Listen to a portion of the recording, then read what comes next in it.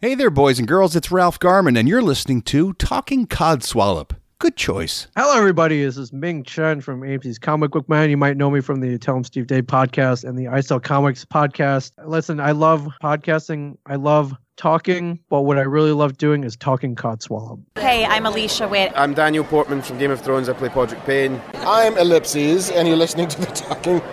Okay, I'm Mark Bernard, and you're listening to the Talking Codswallop podcast. Hey man, it's Kevin Smith, Silent Bob, whose voice you were never used to hearing in the 90s until I started opening it up, man. And that's because I'm a podcaster and you're listening to a podcast, Talking Codswallop, right here, man.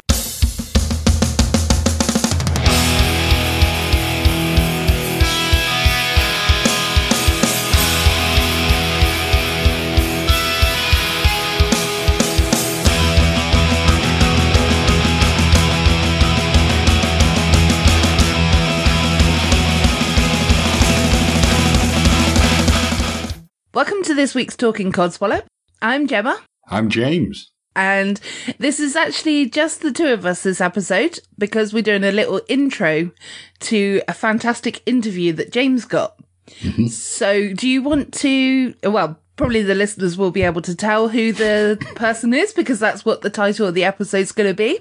But did you want to give a little backstory on how and who you interviewed, how it all came to be? Well, how and why it all came about. I obviously was very, very lucky to be able to sit down and talk to Neil Innes, who is a musician, an actor, a composer, and an all-round damn genius, if I'm honest, an incredibly intelligent man. As will become apparent when you listen to the episode, obviously Neil has been involved with lots of different people. He's done work with the Beatles. I mean, who can really ever say they've done that? Yeah. Very, very few people. The Monty Python crew. And for people of my age, and Gemma's age, he will be known from his involvement with things like the Raggy Dolls. Yes, indeed. It was one of my favourite programmes growing up. Which was all his big creation. So I've obviously always liked his stuff, but the big thing I was there for is to discuss with him and see him perform with the Ruttles, who are a parody group he created with one Mr. Eric Idle and Lorne Michaels from Saturday Night Live, and they are a parody of the Beatles.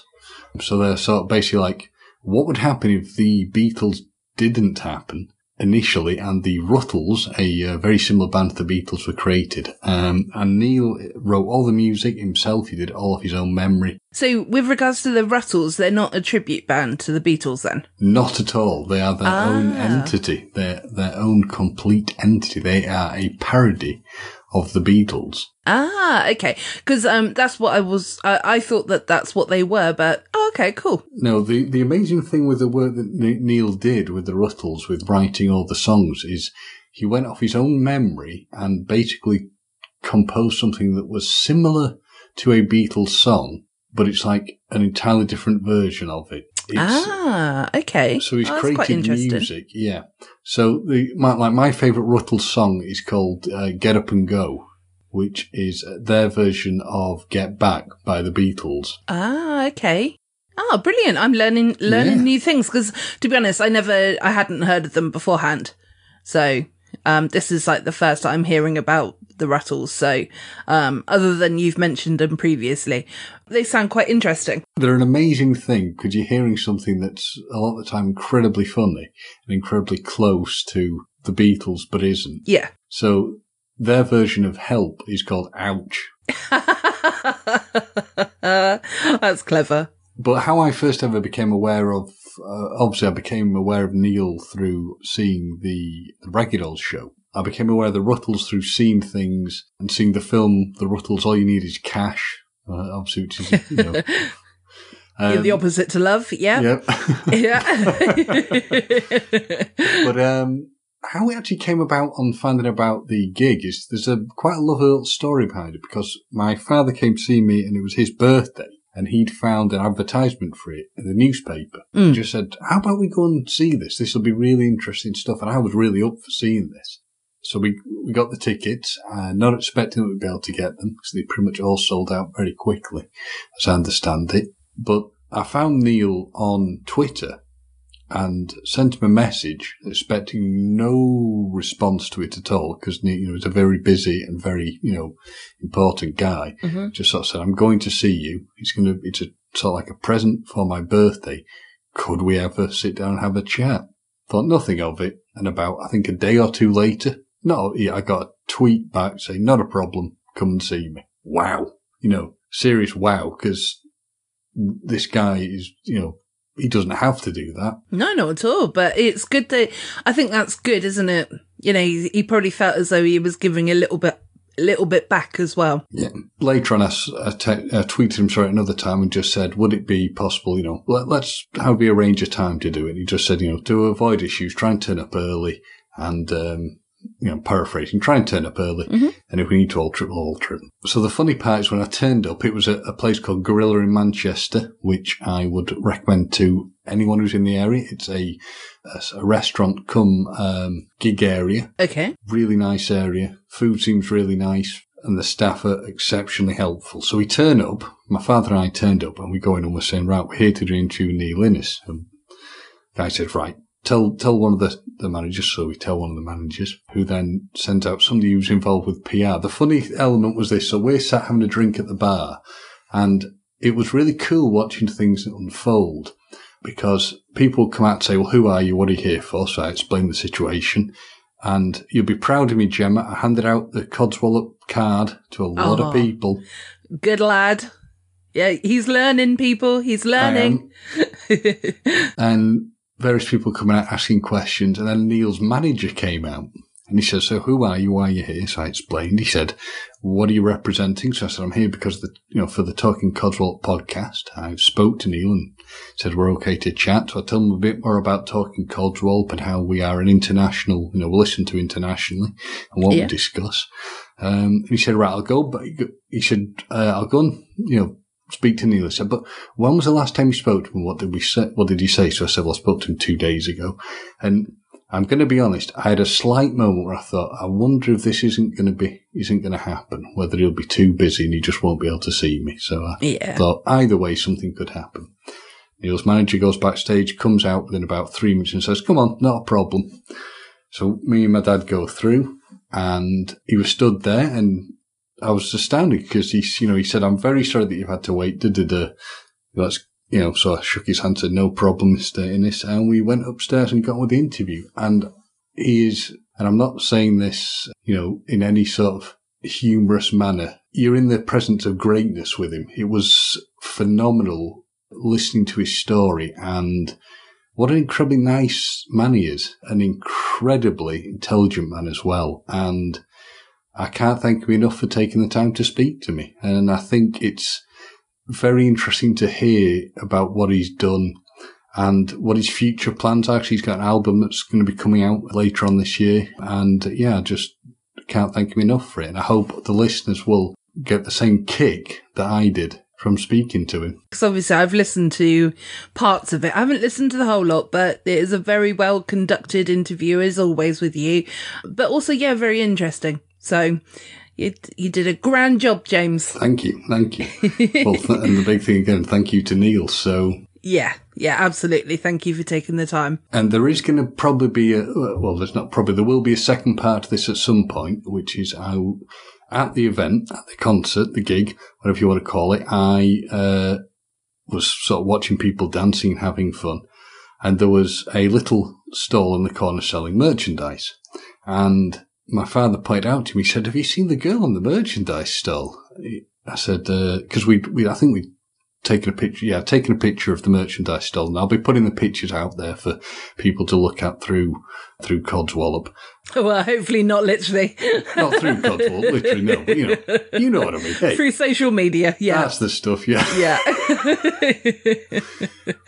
But we'd taken pictures of the stall and the stall hold, the girl running the stall. My dad we were watching the music saying, have you seen the girl in the stall? She really does like the Ruttles because she was really dancing along and singing and having a really good time, as was everybody there, but she was really enjoying herself. So I went and had a word with her at the intermission, or whatever you would call it, and I said, I explained Talking Codswallop to her, and I said, is there any chance I'd be able to have a chat with you about what you do? And I was lucky enough to be able to set up a Skype with her to talk to her, because one of the other things that happened is the whole thing finished and I was able to get pictures with the band. And the Ruttles as a group did something which the security staff themselves said you very, very rarely ever see people going this far for people. They basically took the time to spend about an hour making sure everybody who wanted to have a picture with them could have a picture. Everybody who wanted to get something signed could get something signed. And they were just great talking to people. And the only other person recently I've seen go to that sort of level after an event was Kevin Smith, where they actually really, really do take the time to make sure that everybody was happy and able to have a chat and have a picture. And that, again, was brilliant because they must have been, well, I know certainly they were feeling tired because my dad was having a chat with Neil Innes. Neil was saying he was tired because if you think they've spent, maybe nearly 2 hours performing, then spending all the time afterwards with people. And again, just so good. All of them, just so good and so nice. Yeah, and it's good in that sense as well because it creates memories for the people in the crowd, but at the same time, it's also creating good feedback as well, isn't it? So like next time that they're performing, the crowd's gonna possibly get bigger and bigger. Yeah. Bigger and bigger venues.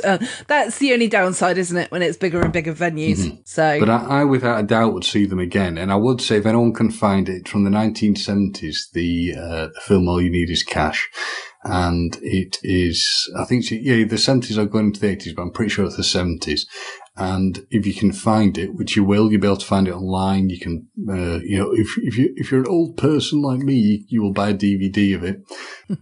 Do it. Just in case this is the first episode that you're listening to, James is actually only 37. He sounds like he's older, but he isn't. He's only 37. I sound older because life has crushed me. Yeah. Do you know, I actually had that feedback. Somebody turned around to me and was like, how old is James? And I was like, he's about 36, 37, sort of age. Really? I was like, yeah. Yes. He's old and wise. Yeah. Like an owl. Yes, like owl. Yeah. But yeah, I would certainly say just if you can, when they're next on tour, for anyone who listens, to give you an idea of how unique sort of the spread or multi-aged or whatever you want to call the spread, there was a kid who was in the audience who was maybe 10? Oh, wow. Maybe a little bit older. Who was there listening to the stuff. There were quite a lot of people who were sort of in their 20s there, and it's just, if you want a lesson in great music and amazing compositions, go onto Neil's website and look for what he's done. You will not be disappointed. Yeah, I might actually reach out to him on Twitter and ask him if he wouldn't mind me playing a song at the end of the episode, maybe. So... Mm-hmm. But, if that happens, he said yes. If it doesn't happen, he hasn't got back to me. Mm-hmm. Or potentially has said no. But I imagine that it's probably the latter, that he's not got back to me. But I just thought so that, to give the audience a bit of an idea on how they sound as well. But obviously there is the social media ways of finding out as well. There is. Yeah. So shall we get on with the interview then? Absolutely. Oh, just before we do as well, I think there was actually a special guest as well that you failed to mention. There was. I mean, you've mentioned him. You said that your wonderful father made an appearance, didn't you? Yeah, my wonderful father, who was good enough to come to the event with me. I mean, that is a bit of the fact he loves the Ruttles and Neil Innes himself, but he was very good, and he came upstairs while we were doing the interview. He was sat with us, but he's the special guest for this Codswallop episode. As he, you will hear him speaking to Neil about things that he remembers in life and questions. What you'll also find is that my father and I have the same voice. Oh, so while I'm editing, I'll be like, "Is that James?" Yeah. Or what's your dad's name? John. John. Yeah. Well, John, if you listen to this episode, hello, John. Nice to listen to you. And thank you for being our special guest this week. Sod Neil and Innes. We had John Stafford. Yeah. Neil, if you're listening, I don't really mean that. We love you all. We love all the people involved in this episode. Well, mean, you're saying that you love yourself there, but okay, fair enough.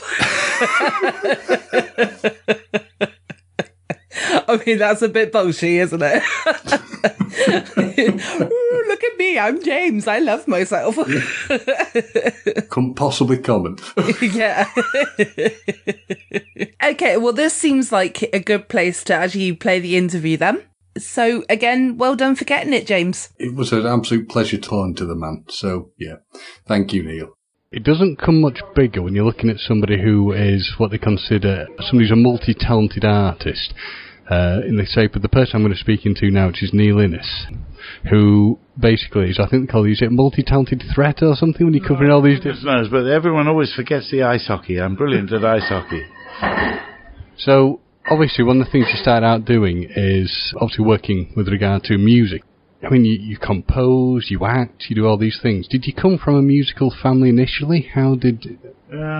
Well, I got piano lessons at the age of 7, and I took to it, and I was playing Chopin polonaises and things like that. By the time I was 14, though, I sort of started, hang on, who am I working for? Every time I learn a piece, they give me a harder one. So I got a really nasty second-hand guitar, started playing that, and I thought, this is difficult and whatever, and I realised I got a really bad guitar. It wasn't until I saw someone with a good one that I realised mine was more like a boiled egg slicer. My fingers are, so anyway, I'm a rudimentary guitarist. But no, I mean, but my first love was painting. I went to art school, and it was there I met other people, like the Bonzos, and they needed a pianist, and I learned more about musical composition from playing chord sheets, which I'd never played before, and it was just fun, you know what I mean? So I've been addicted to fun ever since those days, so I mean, and I'm not ambitious, I'm not showbiz, I've just been incredibly lucky, sort of like bumping into people and saying, oh, this is a good idea, let's go and do that. So one of the things I wanted to ask you about is obviously one of the big first films you went into and worked in was The Magical Mystery Tour. So it's like it's like a serious no pressure moment. No, actually it wasn't a lot of pressure because it was just so easy. I mean, it's an art school film. Let's face it. I mean, I always liked it.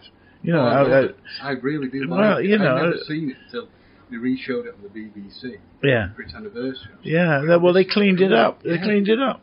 I know. I understood it because I'd seen films like Louis Buñuel's Chant Andalou, the Andalusian pooch, as we used to call it, and so I went into. But I mean, when the Bonzos were so busy, we could only do the one day. We couldn't go on the bus swanning about all over the place. So we did the one day in the strip club, and that's when we met all of them. Paul was in charge directing and things like that. But John and Ringo were sort of sat down there with little Bolex Clockwork 16mm cameras, and the camaraderie of people who've been in a van and getting up and playing rock and roll is instant. There's no side, there's no bullshit. You just go. So I come home and say, well, "What are you doing?" We're doing the Weybridge version. It wasn't stressful at all.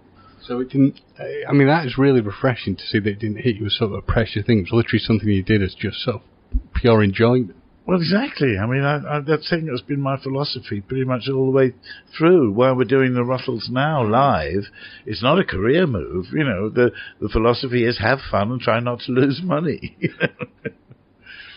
So you were saying about the Bonzo band. How did that? What's the genesis of that? How did that all start? Well, you kind of have to imagine what it was like, being sort of just about 20-something in the 60s. Your parents had been through a world war. The economics were improving hand over fist, and Macmillan had said you never had it so good. But it just happened, it became like a trendy thing amongst people to go and find these old wind-up 78 gramophone things.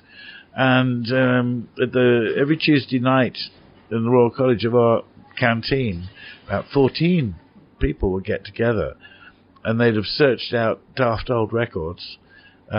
Usually, because you didn't know what they were until you bought them and took them home. we learned to look for the stupid titles. You know, I'm going to bring a watermelon to my girl tonight. I'm interested. You know, I can't buy it. It's only threepence or something. And so you do it, and then you say, I found this one. And so we'd all play these things very enthusiastically. Now, that was in South Kent, but I was living in Blackheath, which is near Greenwich. And Vernon Dudley Bohay Noel, who introduced me to the others, because they hadn't got a pianist, we used to drive up in his car every week, and it was a bit of a schlep, you know, to go from South East London to Kensington. And so we found this pub called the Bird in Hand in Forest Hill. It was an enormous room, and there's no one in it. We said to the barman, you know, do you mind if our band plays in here? He said, oh, I don't mind, you know, might as well. You know, it's like the Marie Celeste, you know. So we turned up, and then we just started playing, and the pub filled up within an hour. And it was heaving at the end. And the landlord said, well, can you come back next week? And said, do you mind if we pass the hat round? You know, because we're all starving students. He said, no, here's 25 quid, you know. So that's how it started. And one pub led to another. And we were playing about 5 pubs a week, you know, by the time we left art school. And we'd already got the kind of reputation. And so we never felt we had to change anything. You know, we in the Easter holidays, in our final year, we got contracted to come up to Newcastle, and we played a club in Newcastle and one in Sunderland the same night. So we had to pack everything up. Did 45 minutes. We had an exploding grandfather clock. Shovel it all up, put it in the back of the van, race over to Sunderland, do it all again. And we thought, well, this is a bit of a laugh.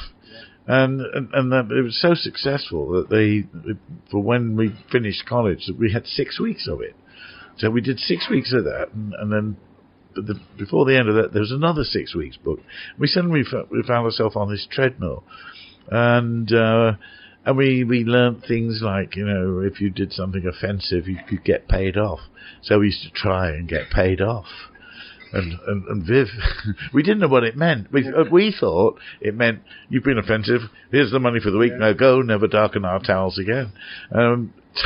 Viv used to come out and say, good evening, ladies and gentlemen. The next time I say good evening, I'd like you all to shout balls. He'd come out and go, good evening, ladies and gentlemen. They go, balls! You know, and nothing. And the management said, yeah, well, keep that in, lads. Got a terrific laugh, you know. Well, you know, but it didn't work for everybody, because this comedian we kept bumping into, he turned up and said to Viv, hey, Vivian, you know that thing where you say good evening and they all shout balls? Yes. So I tried that in Jarrow and I got paid off. But, you know, we were the anti, and the counterculture to show business, because people were putting on shiny jackets and singing duets, and, you know, we were just having a rip time, you know. And it was, you sort of slid into what my next question was going to be, because you talk about the idea of this, you know, people wearing the shiny jackets and things, which is a big sort of thing that you saw mocked with Python, and you obviously were involved with Python. I was going to ask if you could, but how did that Python were only echoing what was going on in the real so-called showbiz world, you know, the sort of shiny slashes, and it's all eyes and teeth. It hasn't changed. Still hideously awful, you know, what they do, and you know, it's all part of the wider picture of, you know, the mainstream media, people farming. You know, their business model is to deliver crowds to people who pay for them. You know, I mean, it's getting more sinister as we go on. But in those days, you know, so Python would put on for the Lumberjack song, and Michael would come out and sort of rip it off, and he'd be a lumberjack, you know. So it was that kind of wacky thing. We all grew up with the Goons, the radio show, the Goon Show. So we were used to sort of kind of surrealism. And the general mood of our generation was to cheer our parents up, you know. My mother used to wear a headscarf like the Queen. You know, come on, cheer up, you know. Well, I remember just reading my dad, because you were saying about things like the way your grandmother would have dressed, wasn't she? She still dressed as this, like, very austere Victorian style clothing. Well, no, not Victorian, quite, but my grandmother in Manchester, she dressed all in black. Come on over here, Dad. Come on, you should be in it. John, my dad. I remember you're right. This is John, my dad.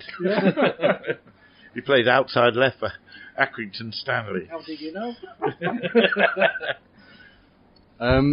So obviously with Python though, I mean you were involved sort of some of the TV work, but I want to ask for a big memory for one of my all-time favourite films, which is the whole Monty Python and the Holy Grail. Oh, yeah. What was the experience like working on that? Because I mean it looked completely bonkers and zany. Well, the dark thing was, I mean, well, just spooling back a bit, you know, the Bonzos were invited to make this children's television show with Michael Palin, Terry Jones, Eric Idle, Denise Coffey, David Jason, and then the second series, Terry Gilliam. So this was like a rehearsal for Python. And so that's how it all, you know, got together. And I became seconded to Python, and when Holy Grail came up, and it's the only script I've ever got through the mail. You know, I sort of laid on the sofa and started reading it. And I got to the bit about the Black Knight, and I found I was on the floor, slapping the floor, crying with laughter, you know, from a script. So that it was funded, and I think it cost £75,000. So, you know, even, you know, it's a low budget. So we couldn't have horses, so you do coconuts, you do kids playing in the sandpit jokes, and you know, just clever writing. And it was a hoot. Yeah, but I mean, Terry Gilliam and I were both art students, and the rest are all sort of Oxbridge, you know, wordy people. And we art students, you know, scare them a bit. So, you know, we got them on. In my particular case, anything heavy catapulted out of the castle landed on me. You know, so, you know, they're so insecure, these wordy people. You have to hit yourself in the face with the... Yeah. Was that real impact? No, I'm a bloody good actor. We put the sound on afterwards. So obviously the big thing we're here for today is the Ruffles. So the question, well, if you could just tell me a bit about how you started with that, where the idea. Yeah. So it was like a combination, wasn't it, of yourself?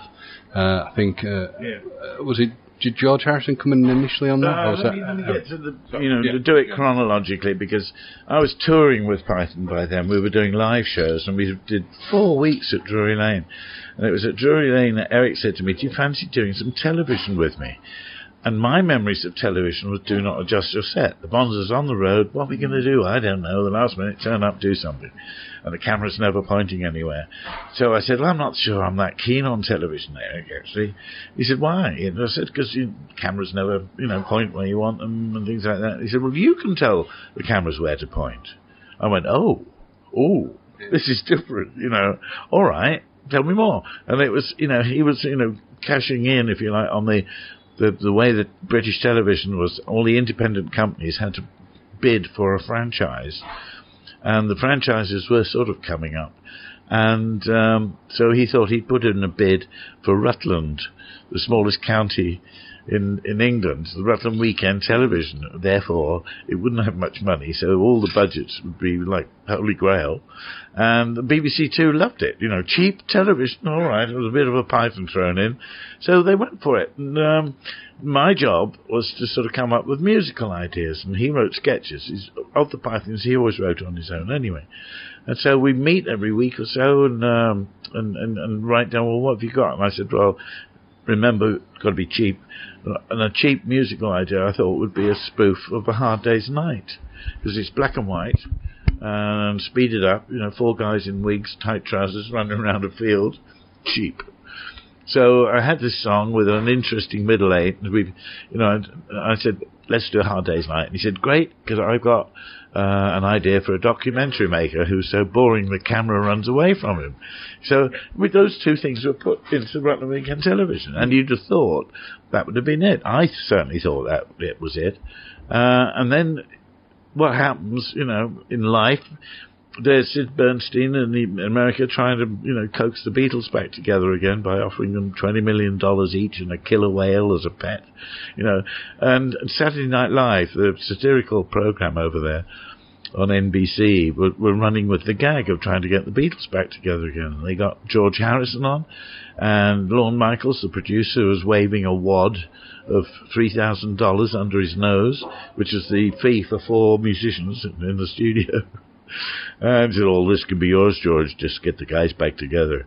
And George's doing terrible acting deliberately. He said, "What? All of this for me?" And he snatches it back and says, "No, you have to share it with the other guy. Maybe you don't have to tell Ringo." They were doing these jokes, and so it's the next thing. Lorne says, "Well, we're happy to announce we've got Eric Idle to come and host next week's show because he says he can get the Beatles together for $300." So they spin it out, and then eventually the time has come, and we've just heard from Eric. We were worried, but it was a bad line, and we couldn't be sure. But anyway, apparently he hasn't got the Beatles together; he's got the Ruttles. So they showed the clip from the BBC, and the audience at Saturday Night Live just went ballistic and wanted to play as well. And they all wrote in, and some even sent Beatles albums in with Beatles crossed out, Ruttles written there. And it took Lorne 20 minutes to go downstairs to the money people and come with the whole budget, which became the Ruttles All You Need Is Cash. And I'm sitting there on the windowsill, so any minute now, I know what they're going to say, and they're getting all excited, we're doing the whole story, Oh. And Neil, do you think you can write 30 more Russell songs by next Thursday lunchtime? So that's what I was. And I said, well, I'll try. But I got a following wind. I instinctively knew I shouldn't listen to any Beatles songs. I thought, well, where was I when I heard that? Where was I? What was life? And I took my existence, in like a triangulation, if you like, of where the Beatles song was and what was happening, and I tried not to demean them in any way, So it was a labour of love. And the other rule, if I can sing it to someone on a guitar or a piano, and it doesn't rely on any kind of trickery or anything like it's a song. So they had to be songs, and once we got the songs, then Ollie Holsall, John Halsey, who's here tonight, and Ricky Fattar, who Eric had appendicitis. Not that he can play the guitar a bit, but we had to get on with it. So the four of us, we went into this little semi-detached house in Hendon, North London, with a bloke called Alistair and two-track Revoxes, and we just rehearsed it for a fortnight, and we came out like a band. I went into the studio, and it took 10 days. It's almost like the joke, the whole thing. It's the only thing in the movie under budget. It is, I know. But as I say, we had a following wind. Everybody kind of knew what to do. And it was a great game for a lot of children to play in the same sandpit and bring their toys, And did you have any concerns about, people see it as sort of like a parody of the Beatles. Were there any concerns from you about that, how it'd be received by the Beatles? Well, we got to say, George Harrison was absolutely gung-ho on this.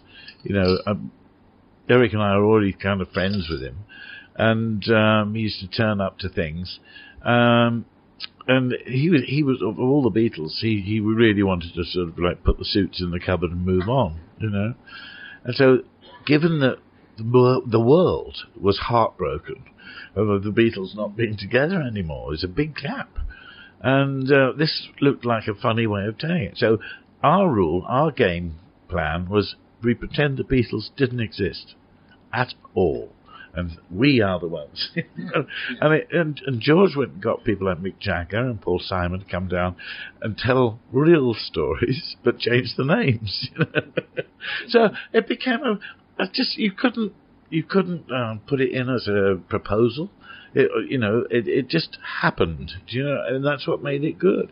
And George got all this extra footage from Neil Aspinall, Apple. And that cut in with Gary Weiss, who's the man who did all the little filming for Saturday Night Live. Genius, dungarees, Bolex camera on his hip or on his shoulder. It was shot really quick, documentary stuff. And one of the things you, following on from that, you also had your own TV series, didn't you? Which was 3 years it ran. 3 series, is that correct? Yeah. How did that all come about? Well, it came about through Rutland Weekend Television. The producer, Ian Keel, really enjoyed putting pictures to music, because no one was really doing it. It was pre-videos.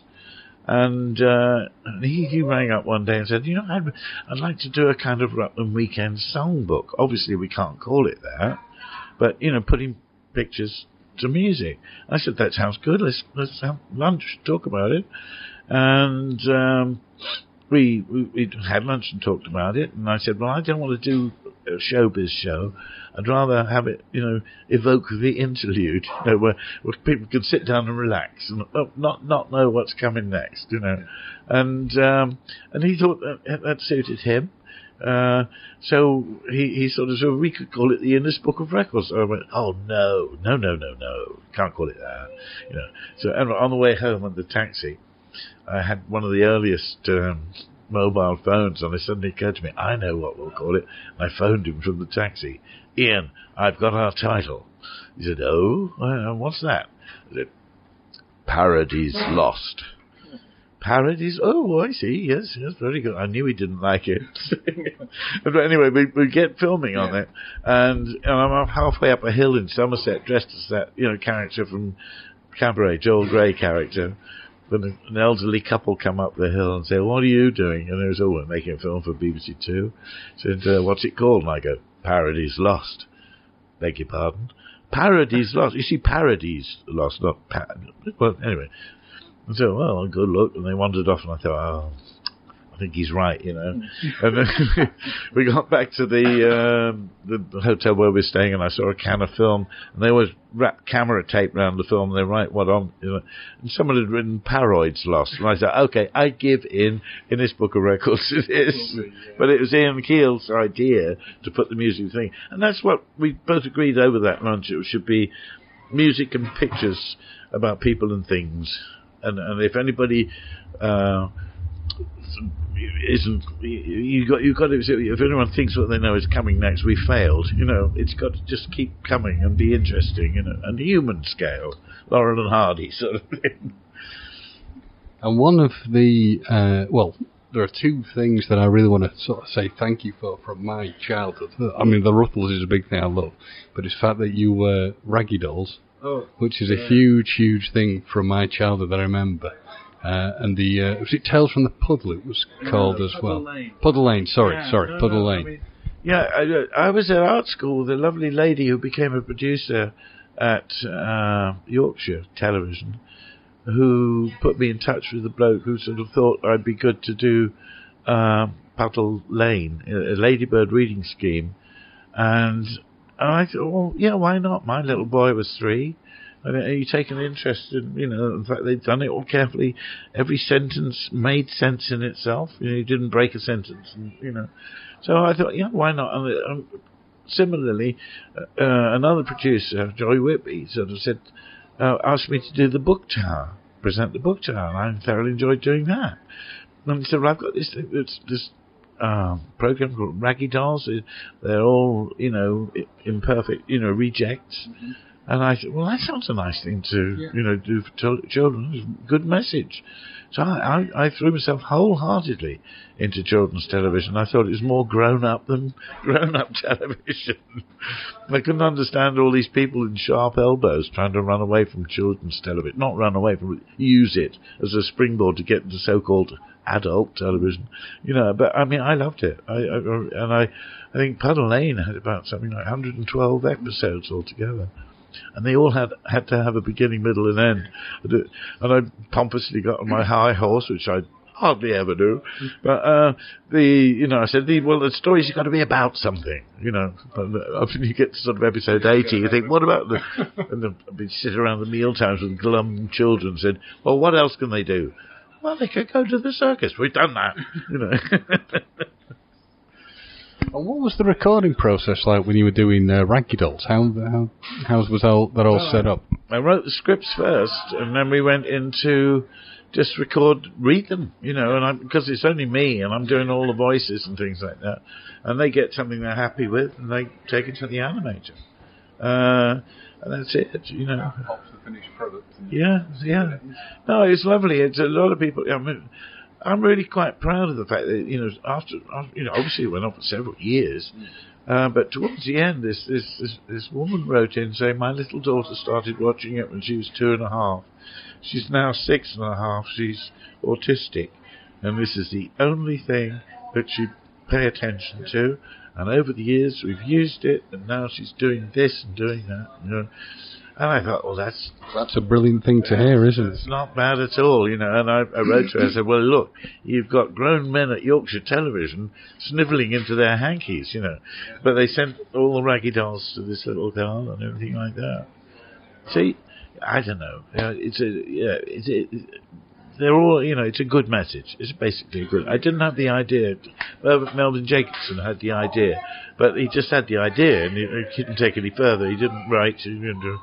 So, but again, you know, it's not planned. You just lucky enough to sort of be there at the time when it happened to do it, and I really wanted to do it. Brilliant. And I wanted to also ask you were in a film called Eric the Viking, which had a couple of the Pythons in. It also had a woman who turned out to be future Miss Moneypenny in the shape of Samantha Bond. But you also did the music and you had a role in that. How did that all come about? How was that process, please?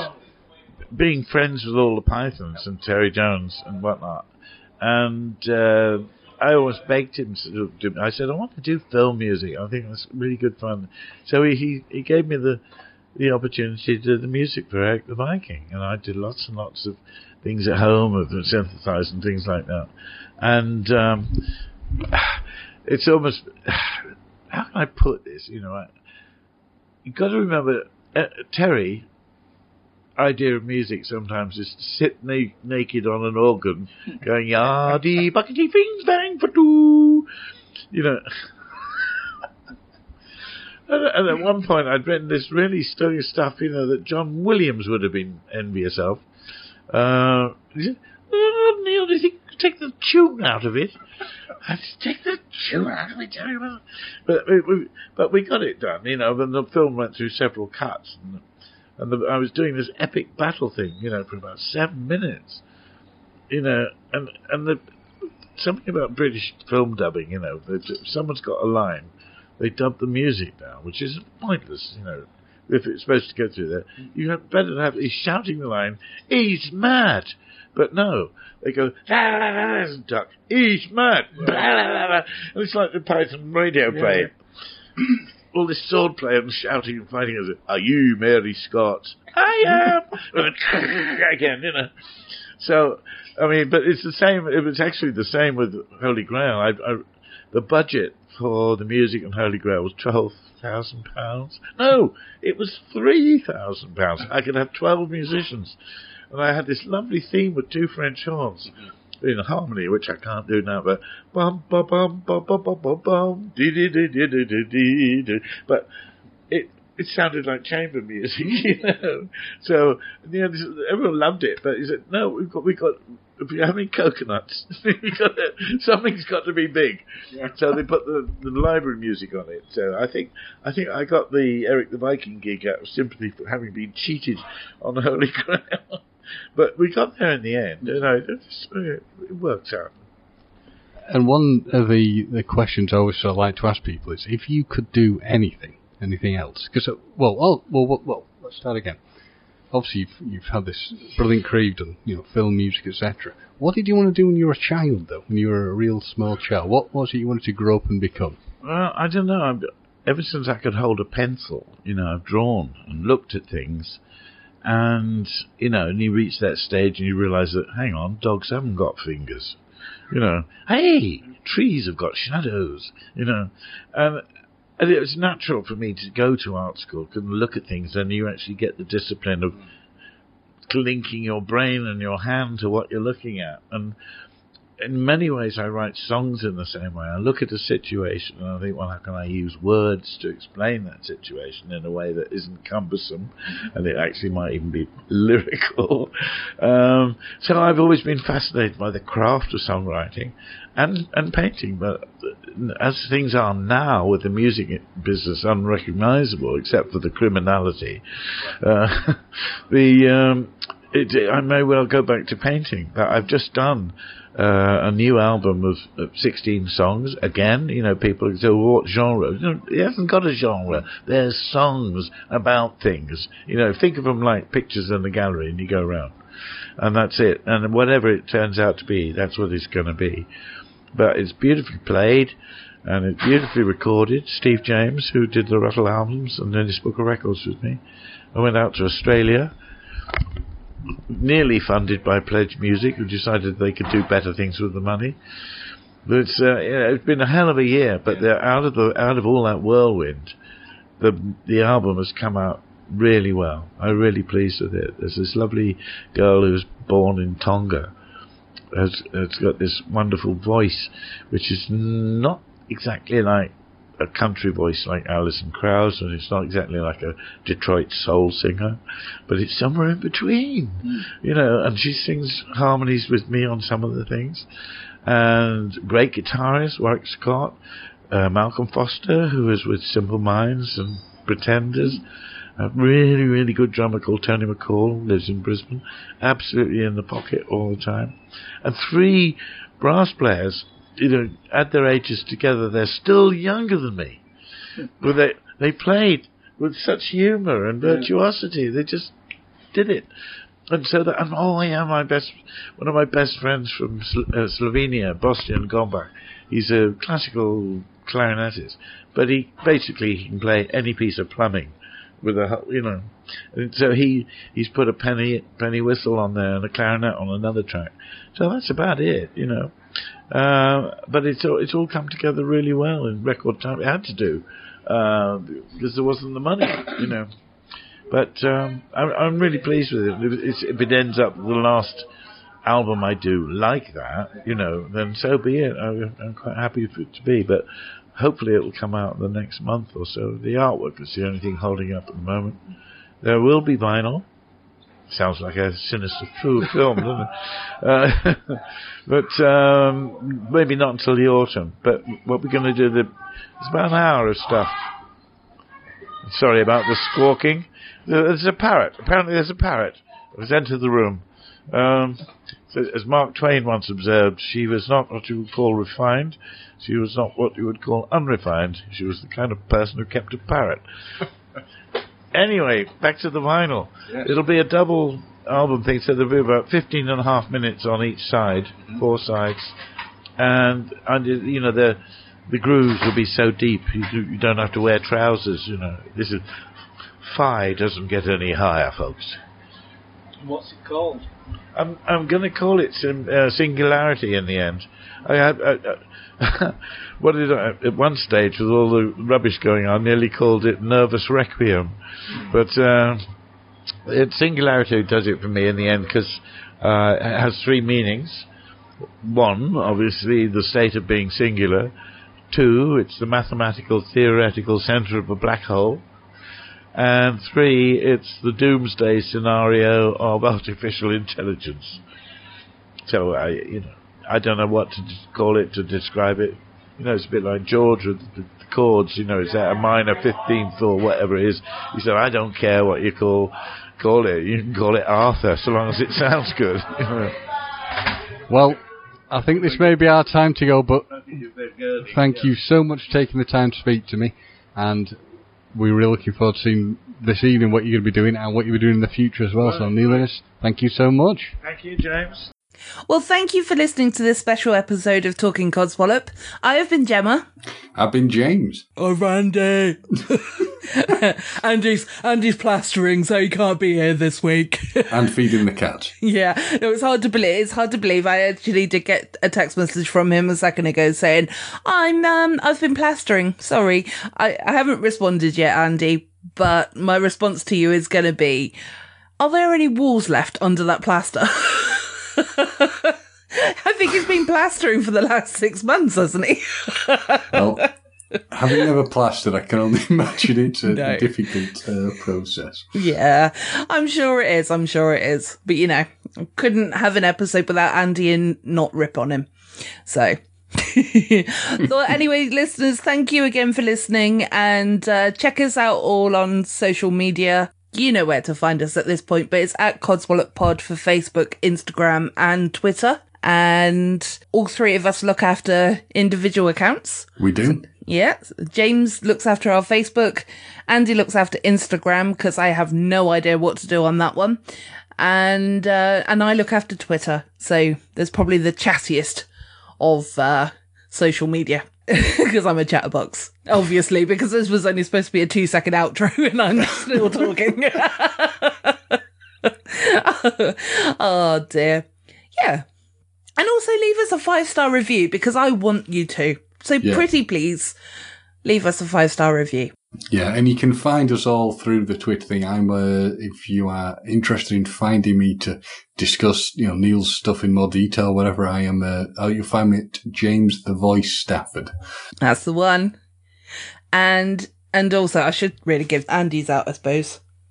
Oh no, sorry, he's not on the episode. He's not here. He'll do it himself. He'll be fine. Yeah. Right, again. Thanks for listening, guys. You did this with your mouth. Like, you talked yourself into this. Well, if you're interesting at all, you should do a podcast. I was doing a radio show for years before I podcasted it. I don't think people realise just how liberating and freeing and inspiring podcasting can be. Yeah, even if just walking into any genre of podcasting, you're walking into community. The reason podcasts connect so much is it feels more personal. What we learned pretty quickly is that only 1 or 2% of the people who listen ever donate. Most people don't. People are used to free media, advertising supported media. At the moment, podcasting for us isn't a business, and it's not designed to be it. Running something as a business or being paid doesn't always mean dollars, pounds, euros. It can be payment in another way.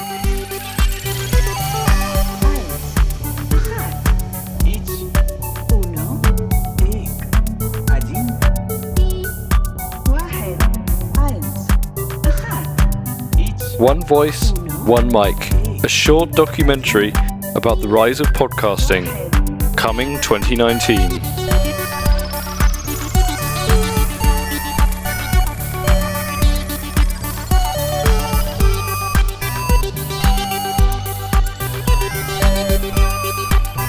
Plug in, record, send it to iTunes, boom, congratulations, you're a podcast.